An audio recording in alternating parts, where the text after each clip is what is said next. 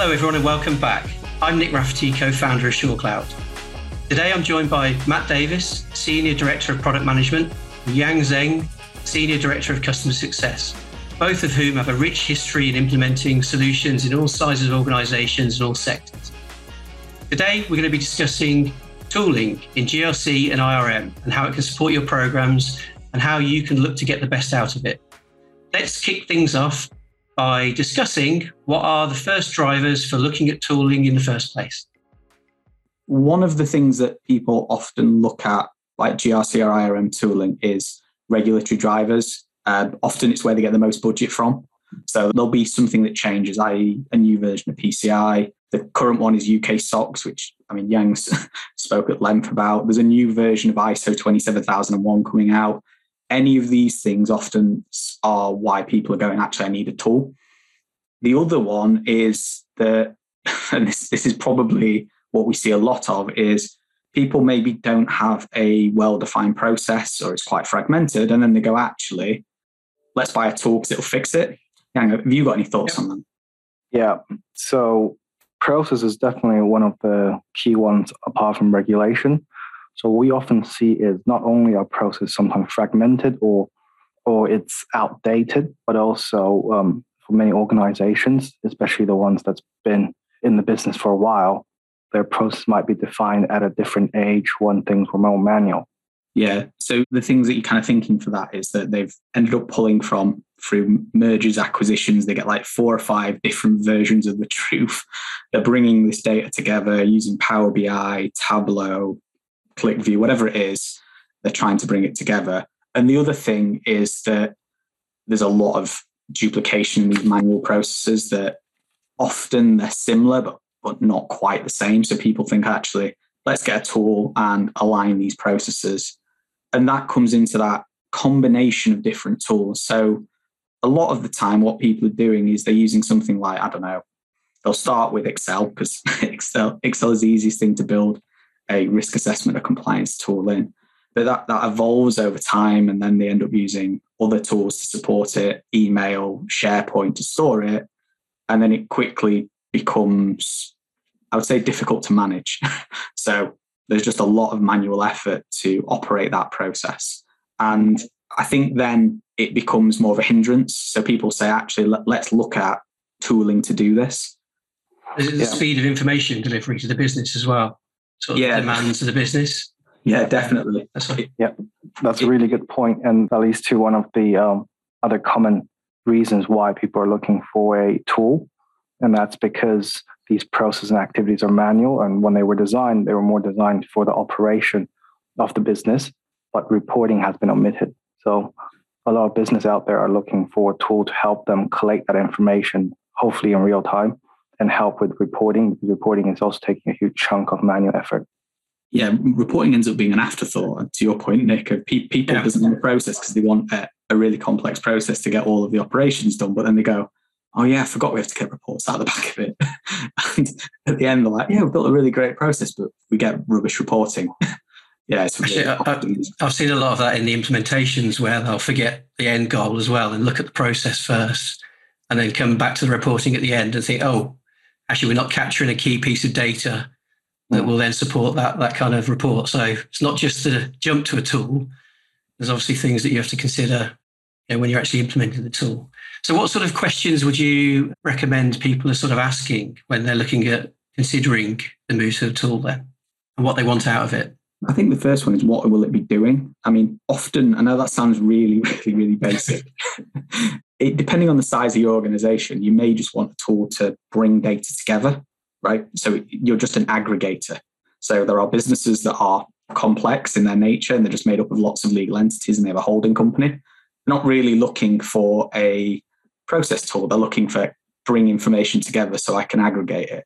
Or is it more around, actually, we want to embed, and Yang talks at length on this, risk and compliance in the business. Are we wanting this to be a first line tool or is it a second line tool? And I know that seems really back to basics, but the amount of time that people don't really know what they want from it at the beginning is really, really important for me. But what would make the sort of, what would be the answer to either of those then? So if they were considering, should this be for the first line or just the second line? what would be the sort of deciding factor in terms of where they would end up with that? So from a deciding factor perspective, I think we should just rewind a bit to the point that business sometimes overlook the question, right? And because they've overlooked it, what they look for out there as well as what they think are requirement may differ to what they actually need as an end game. So to achieve what they really need, I think the first question is, what is it they're trying to solve internally? Today, is it a problem because there's lack of oversight on what first line is doing, or there's no way of capturing the activities of first line? Or is that first line is operating fine? It's impossible to aggregate that information to the second line and even further to manager forums or leadership, meetings to actually make a business decision.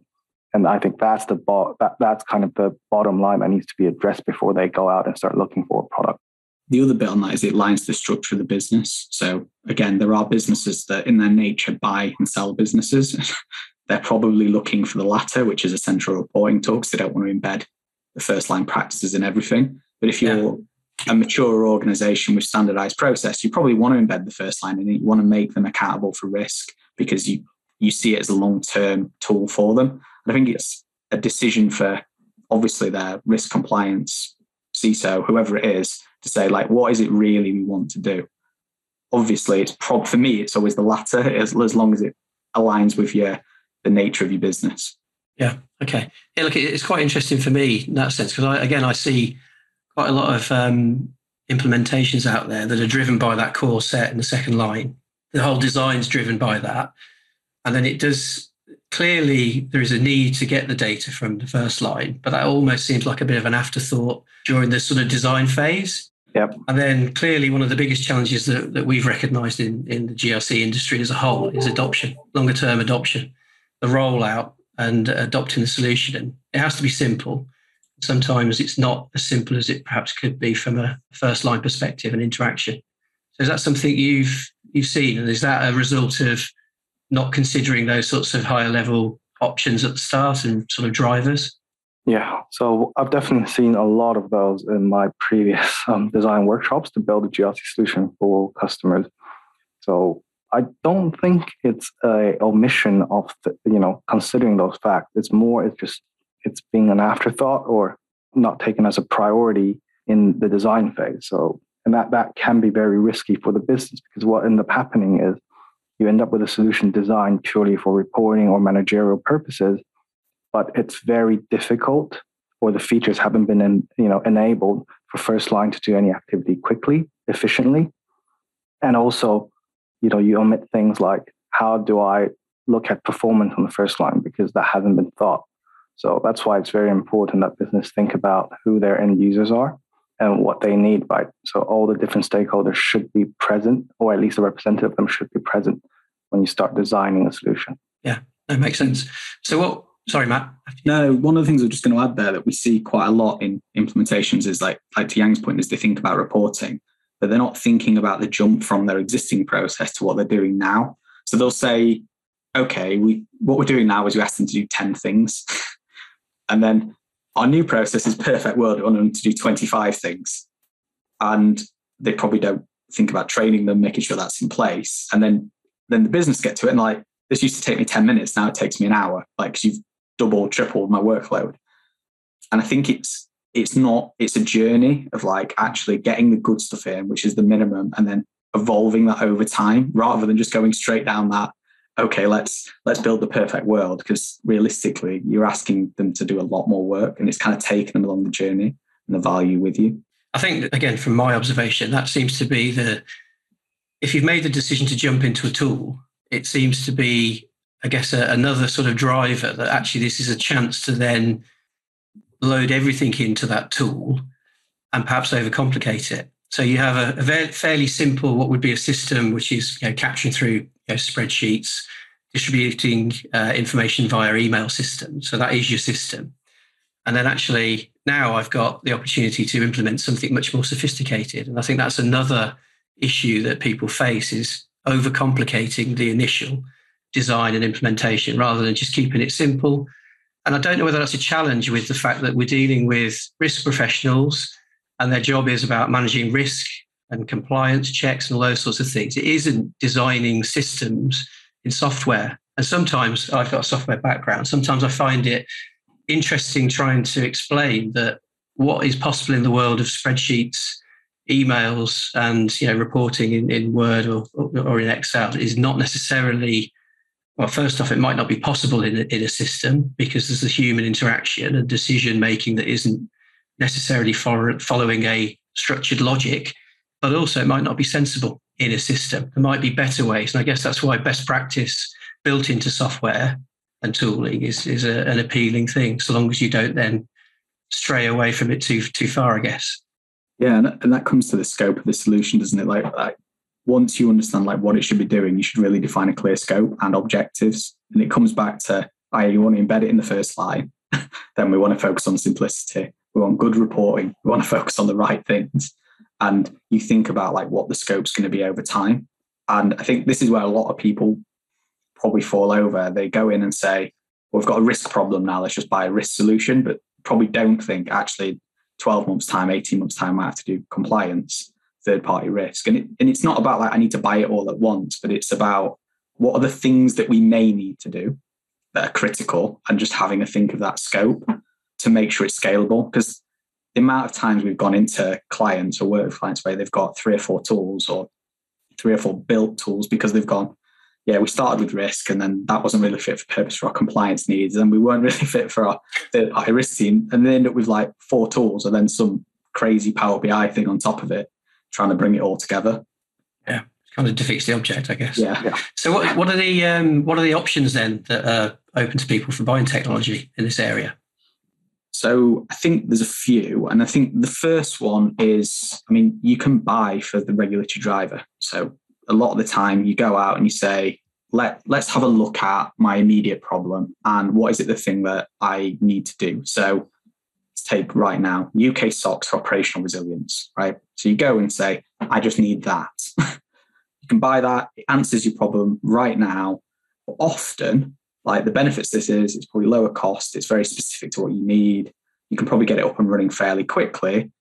The other problems, well, I guess the cons with this is that it ends up being only for that purpose. And I might be wrong, because obviously you may think about it and more scalable, but often you buy it, you get it running, and then someone else in the business goes, oh, we need a risk assessment tool, we need this, we need that. And then you take a step back and go, oh, it doesn't do that.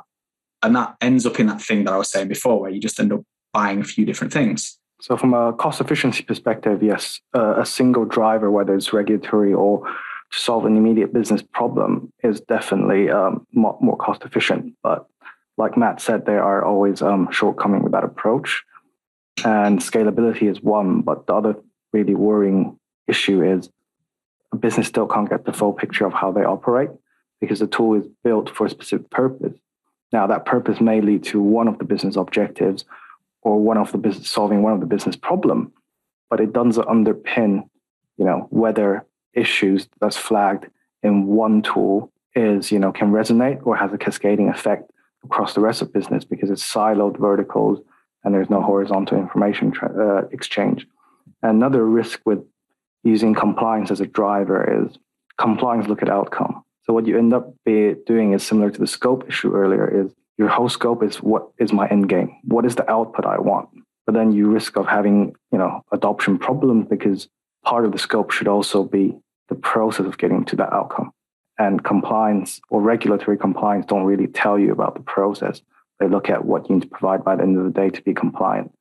And that's something to think about as well when we go for a single, purpose tool selection. Do you think that those silos exist only in large organizations, or do you think they exist in smaller organizations as well? And second part of that question then is, if they exist in small organizations as well, is that because of budget constraints?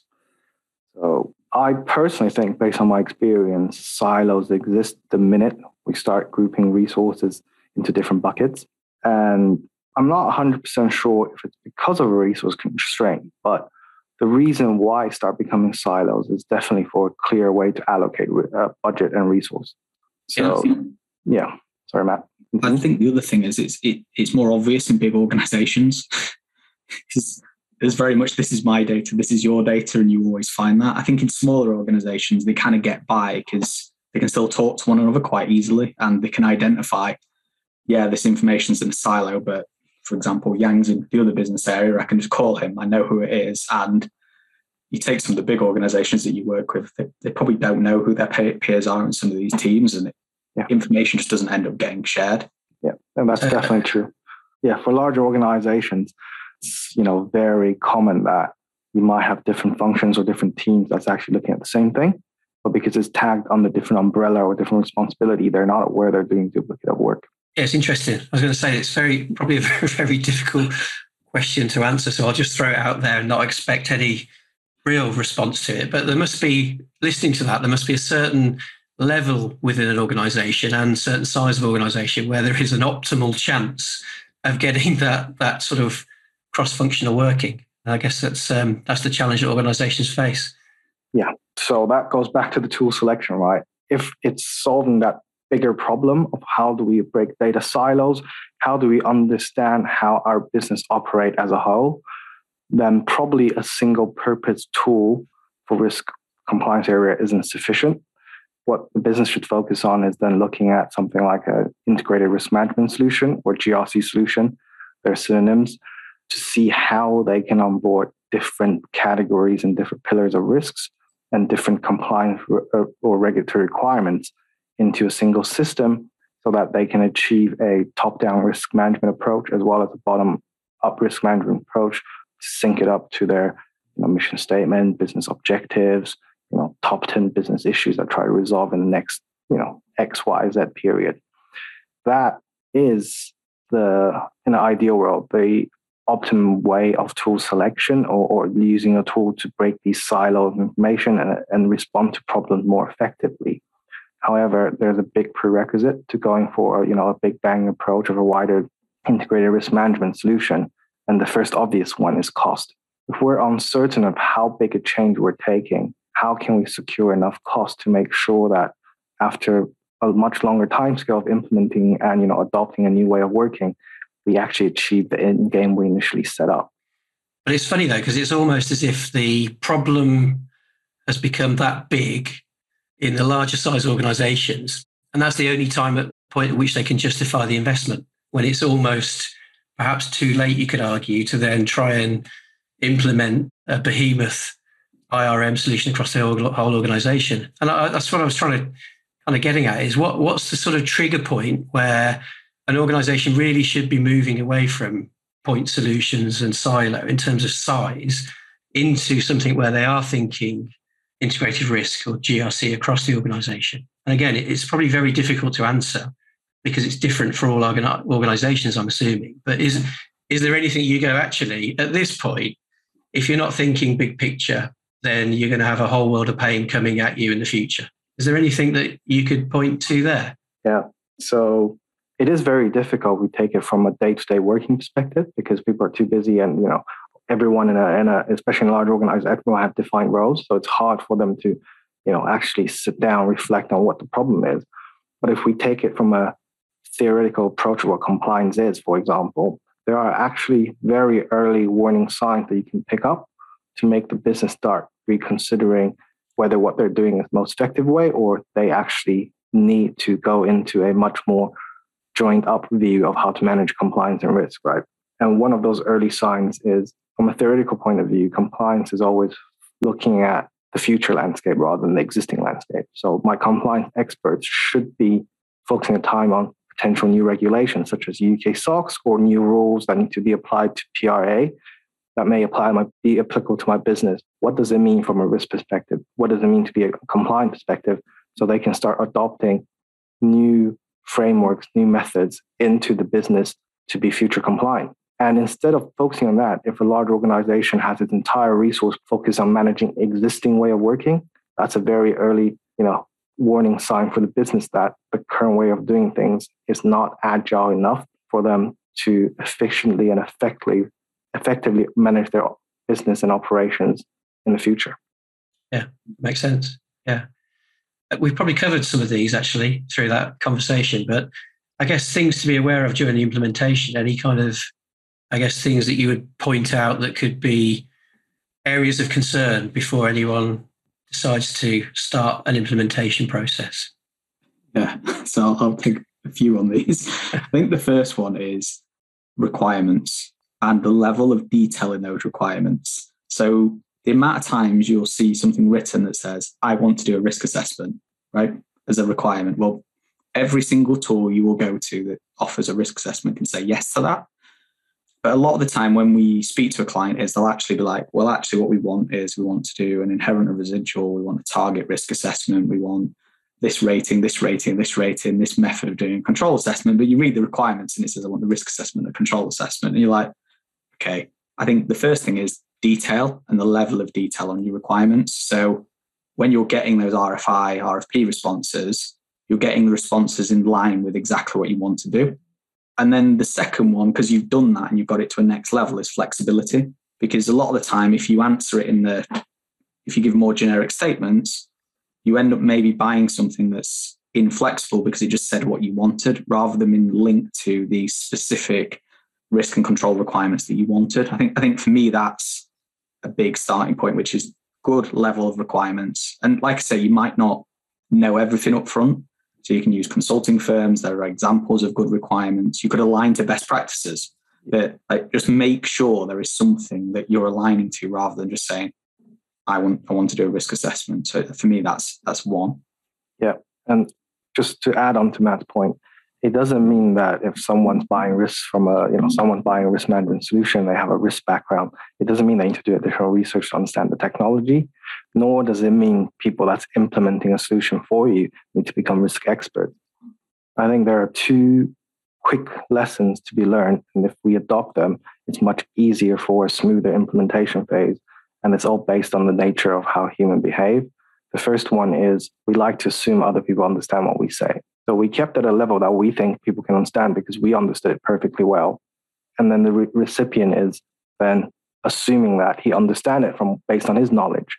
And then suddenly we have a failed communication because two people are thinking of two different things. And the second human nature that needs to be kind of suppressed or avoided in an implementation phase or in a project lifecycle is saving the hard problem for tomorrow. More often than not, what we find in the UAT is not because requirements were wrongly implemented, or that certain features is not capable technically, but it's more because we haven't solved some underlying design questions around either this technology as a whole or from a business angle. Are we really addressing the problem? We park that until last minute, and then we see the final product and go, actually, probably we ticked all the paperwork exercise, but it just doesn't feel right or isn't achieve the problem. And at that point, it's too late for either the buyer or the supplier to make any changes. So if we face a problem, we should address it at that point rather than park it for a later date. And there's probably another one, which is don't make it too complex on day one. And this is a lot linked to, I guess, how people buy GRC tools in the past, which is you buy a tool, you then get a third party, someone, a consultant firm to implement it. You think you've got to get everything in on day one. You tend to make it over complex because you don't want to ask for more budget. And it's kind of counterintuitive because you go and do that, you make it over complex, and then that links to the next thing is the business don't use it because, to my point earlier, it ends up being too complex, too many steps, and you don't get the business buy-in. It's about realistically looking at, okay, let's see this as a 3-year project. And I don't mean that as in terms of like reconfiguring every year, but it's like, say we've got 25 things we want to capture, we move to 15 and to 20, and we make a steady jump each year to improving our reporting or each quarter. But it's not going from 0 to 100. It's making sure that you're keeping it, embedding it in the business so they can use it, and making sure it's not too complex. Because again, I know we've already spoke about this, is making sure you're thinking about who's using the system. And if you don't think about that, you can quite easily end up with, you built the best system in the world, but nobody uses it. Agreed. And that something can be achieved by understanding what your MVPs are or minimum viable product is. So we hear this term a lot in our industry or in any SaaS delivery as such. But more often than not, from a buyer side or from a supplier side, we don't really think what MVP really stands for. What a good way of doing that is do a matrix of who are your stakeholders that you're trying to make their life easier or make their way of working more efficient. And also, what is your end game, now and for a month from now or 3 years from now? And then map those to requirement that then becomes different MVPs. The MVP for 2022 might be, I just want to make my first line easier in doing what they do rather than open 10 different spreadsheets and then struggle to then collate the information. And then MVP next year is maybe then I have a way more efficient way of reporting all of this information because my entire first line now onboarded. They know how to use the tool. The data looks brilliant. We have figured out that, the current process is good. But if we tweak the process in one way or another, or we add some other data capturing point, we can actually automate our, leadership reporting straight away rather than spending another week every month to prepare a pack for the board. So that is a more efficient way than to understand how do I solve my business problem by dissecting into parts. Yeah, and I think the final thing that you often see here is so me and Yang in a prior, before working here, used to do reviews of GRC systems, and the amount of times you would go and speak to someone and they would literally say to you something like, we didn't really get what we thought we were getting. They bought a tool, and first thing is on day one, they got asked, what do you want? How do you want it to work? And they were like, I don't know. So I think embedded best practice is really useful. But the second one is make sure you're working with a partner that's got experience in GRC, i.e. they know what to do and they can advise you along the way. Because if you're working with an implementations team or a team that have not got experience of advising a customer, as Yang said before, you can end up asking questions like, oh, how do you do it? And they'll just give you the easiest way rather than the best thing to meet your business challenge. So ultimately, you need to link it back to making sure that you have a team that can help you deliver on what you're getting. And again, you understand what you want to achieve up front. Yeah, that makes sense. Look, I think making sure that all the stakeholders have been consulted before the requirements are then presented to the market. I think that's another important thing. I've certainly been in situations where a stakeholder will join at the implementation phase and they'll have a very different view on what should have been purchased potentially in terms of the requirements list. That's always an interesting situation to handle. And the second one that I think is always worthwhile considering is having some representation from the first line in the implementation project. I think that that's something that's missed by nearly every engagement that I've been directly involved in, where again, it's just to try and avoid that oh dear moment where you're struggling to get the wider adoption in the business, if that's the objective in the first instance. So those are a couple of things that I'd add to that as well.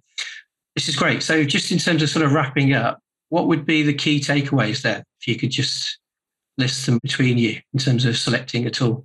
I'll start with, I guess, the really boring one that I always hammer home is clearly understand your requirements, goals, objectives up front. Really know what you want to do. And that isn't maybe writing requirements from scratch, but it's saying we want to align to an industry best practice. And you say ISO 31000, ISO 27000, whatever it is. You could literally take the document and say, that's the requirements, really. And then obviously tailor it slightly, but have something that you're aiming towards. Don't just go in and say, we want a GRC tool because it's going to fix our problems. And then the other one is obviously make sure what methodologies and frameworks you want to align to. If you haven't thought about a methodology and framework, you should probably do a little bit of pre-work. And you can do that kind of at the same time, but you do kind of really need to know what are the things that we're trying to get out of this tool before you get started. And another key takeaway is for a business that's trying to buy a new product is give yourself enough time to properly understand and prepare for what you're getting. So the first point is make sure that if you're not given sufficient time by the supplier to make sure that contractually you agree on an amount of time to design it properly with the implementer so they fully understand what you need. And if it means bringing in a representative first line, please do so. And the second thing is making sure you have that adequate amount of time to understand what has been built from a testing and review perspective. So if your tool supplier isn't offering you, 2 weekly playbacks of new features or isn't offering you enough visibility in their implementation, do speak up and ask for these routine checks to fully understand that, it's for you and for them really to make sure that they're not building something you don't want. And then lastly, is making sure you prepare your internal team with adequate amount of time and expectation so that they can do a proper end-to-end testing or UAT before the product is signed off. I think there's probably two final ones from me, which is start simple. Again, you've probably heard me say it twice now, is start simple and evolve over time. Make meaningful jumps over a couple of year period and probably budget for that as look at it and go, actually, I don't need to spend as much in year one. I need to get this done. And then I have a year 2 and year 3 cost of like what that means and put some money aside. And the other 2 really is focus on improving output as part of the design. And Nick said this before, is reporting should not be an afterthought. It should be where you start. What are the reports we need to deliver on? So make sure we have all the data capture points to do that. The amount of time we see clients go live and go, actually, we can't create these reports. I'm like, well, have you got this field? They go, no. So you're like, okay, well, that probably should have been the starting point. And we haven't really touched on this, is business embedding. And I'm sure we'll talk about this at length in other podcasts, is make sure you're putting time aside and that's not consulting, that's your own team for embedding and support of the system. You can build the absolute best system in the world, but if you don't have training, road shows, drop-in sessions, links to it easily off an intranet page or something where they can get to it, you're never going to get people to use the tool. So make sure you're thinking about that, of even if it's just a business analyst for a few months after, somebody helping you to embed it and make sure you get your users using it. Yeah, and I just want to add one more final point to emphasize on the point about improving output. Its output is not, or does not equate to outcome. Improving output means output from all aspects, including the user experience, how to onboard users, as well as optimizing the process as part of the design. It's not about just having an artifact at the end or document at the end that you can give to regulators. And I'll have one more on your one more, because we all know that software isn't the only component to deliver a capability into the organization. You kind of mentioned it in your summary, Matt, there. You need the expertise, people to embed. That can help out the design phase and the longer term adoption. You need authoritative content embedded into the organization as well. And if you don't have those kind of 3 core pillars, the software, the expertise and the content, then you haven't really got a full capability. And are you going to achieve your outcome? It's less likely if you just focused on tooling. So look, thanks very much. That was really, really good chat, really interesting stuff. And we'll be back with another one soon. Thanks a lot.